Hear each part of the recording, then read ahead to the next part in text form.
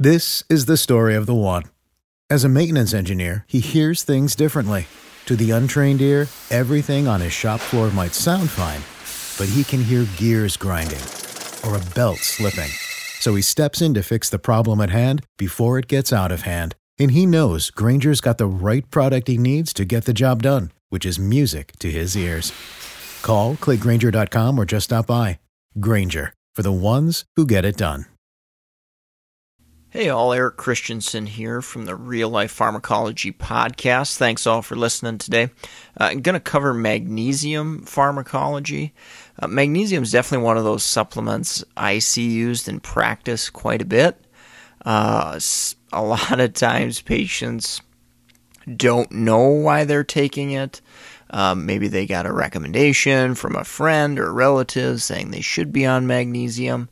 I would say overall, the majority of patients don't need extra magnesium if they're, eating a normal, standard kind of routine diet. But it definitely depends upon the situation and the circumstance there. So, with that said, it is a supplement. You'll see patients do this on their own, at low doses, over-the-counter doses. Usually it's probably not going to cause too much trouble, but there are some certain situations that I'll kind of talk about. But magnesium serves a ton of purposes within the body, from the immune system to muscular skeletal system, cardiac functions there as well. Magnesium is everywhere, certainly, and the situation that I probably see the most in real practice is low magnesium levels. And with low magnesium levels, if we've got a very severe type situation, we may have to replace with IV magnesium. So the issue with really low magnesium that can come up is potential cardiac EKG changes, if severe enough, torsades de pointes, things of that nature. So can be very, very serious, but pretty uncommon in an otherwise healthy patient that way. So one kind of characteristic that I've seen low magnesium occur in patients who have trouble with alcoholism. They can definitely have a lower magnesium. There are a few drugs as well, which I'll kind of talk about drug interactions and impacting magnesium levels towards the end here. But again, really low magnesium, the big risk is changes in that cardiac function. That's the big risk. Now, there can be milder symptoms to low magnesium, and leg cramps is one that I've definitely seen patients report. And I think oftentimes patients with leg cramps will try that empirically and then start taking magnesium, and they never reassess it or never look at it as long as they don't have problems or side effects with it. And oftentimes nobody knows why they're on it in the first place, and the patient may or may not remember either. I've definitely run into those circumstances. Issues with magnesium supplementation. So let's say we've got a patient that's, mildly low. That type of patient, we may do some supplementation. So let's say an oral supplement like magnesium oxide. There's two primary concerns that I think about with magnesium supplements. So number one is GI side effects, stomach upset, diarrhea. Those can happen with magnesium, definitely. And the way I remember that is milk of magnesia can help constipation. So again, GI upset, diarrhea, definitely by far the most common adverse effect you're going to see there with magnesium.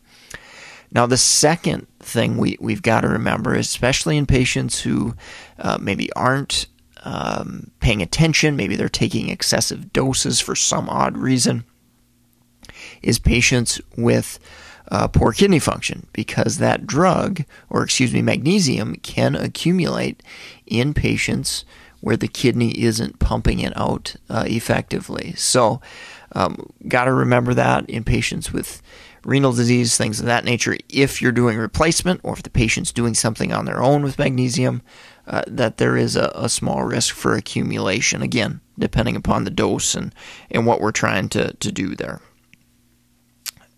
So I think that kind of wraps up the early portion here. I'm going to definitely cover some drug interactions with magnesium. That's going to be a very, very important thing to think about. Before we do that, take a quick break from our sponsor, MedEd101.com. If you're in the market for NAPLEX, BCPS, BCGP, BCACP study materials, if you're looking to hone your skills as a clinical professional working with medications, MedEd101.com/store has a growing list of resources to suit your needs there. So go check that out, support our sponsor, and support the Real Life Pharmacology podcast as well. So let's finish up on drug interactions. I wanted to take a little time and cover a few of them here. So first off, we've got drugs that can potentially cause low magnesium. So this isn't necessarily a drug that's going to interact with magnesium itself, but there are drugs that may contribute to low magnesium, and I wanted to cover that first. So proton pump inhibitors, that is one that has been shown to contribute to lower levels of magnesium. So obviously as a clinical pharmacist, that's something I look at closely. If I've got a patient that has chronic low magnesium or has had issues in the past, I'm going to definitely look at that PPI. What are we using it for? Is it appropriate? Can we do something different in that patient? So maybe we don't have to supplement or can get by with less supplemental magnesium. So that's one drug that can definitely lower magnesium level. The other one, maybe even more common, is diuretics. So loop diuretics in particular are definitely potent diuretics that can send out multiple different electrolytes and things of that nature, and magnesium is one of those. So keep an eye on this in patients maybe on moderate to higher doses of loop diuretics, or we're escalating the dose. There is a potential risk there for lowering that magnesium level. So I definitely want you to remember those. I definitely have seen those come up in clinical practice for sure.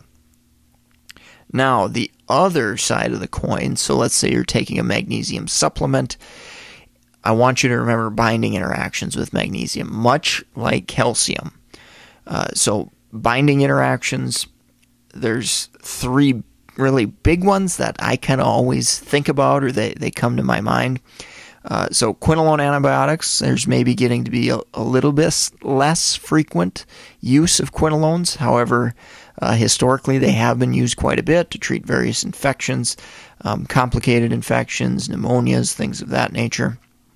So magnesium can potentially bind up those drugs and reduce the concentrations in the blood, which puts a patient at risk for basically treatment failure and an infection not being adequately treated because we're not getting adequate concentrations. The second class, same type of idea, tetracycline antibiotics. So again, maybe we're using doxycycline for pneumonia or some other obscure disease state. Magnesium, if given close to the same time as that doxycycline, that can reduce those drug concentrations. So two really, really important antibiotics that you got to remember that. And last one I wanted to cover was levothyroxine. So again, you get patients that, pick up a supplement, they start taking it because somebody told them it's a good idea, or they might be low, or whatever the reason, and they don't recognize that there's potential interactions. So again, magnesium lowering those concentrations of a drug like levothyroxine is a possibility that's easily monitored with TSH and things of that nature, as well as clinical monitoring of symptoms for hypothyroidism or lower levels of that thyroid replacement drug. So definitely keep those drug interactions in mind. Very, very common for sure there. So that's going to wrap it up for today.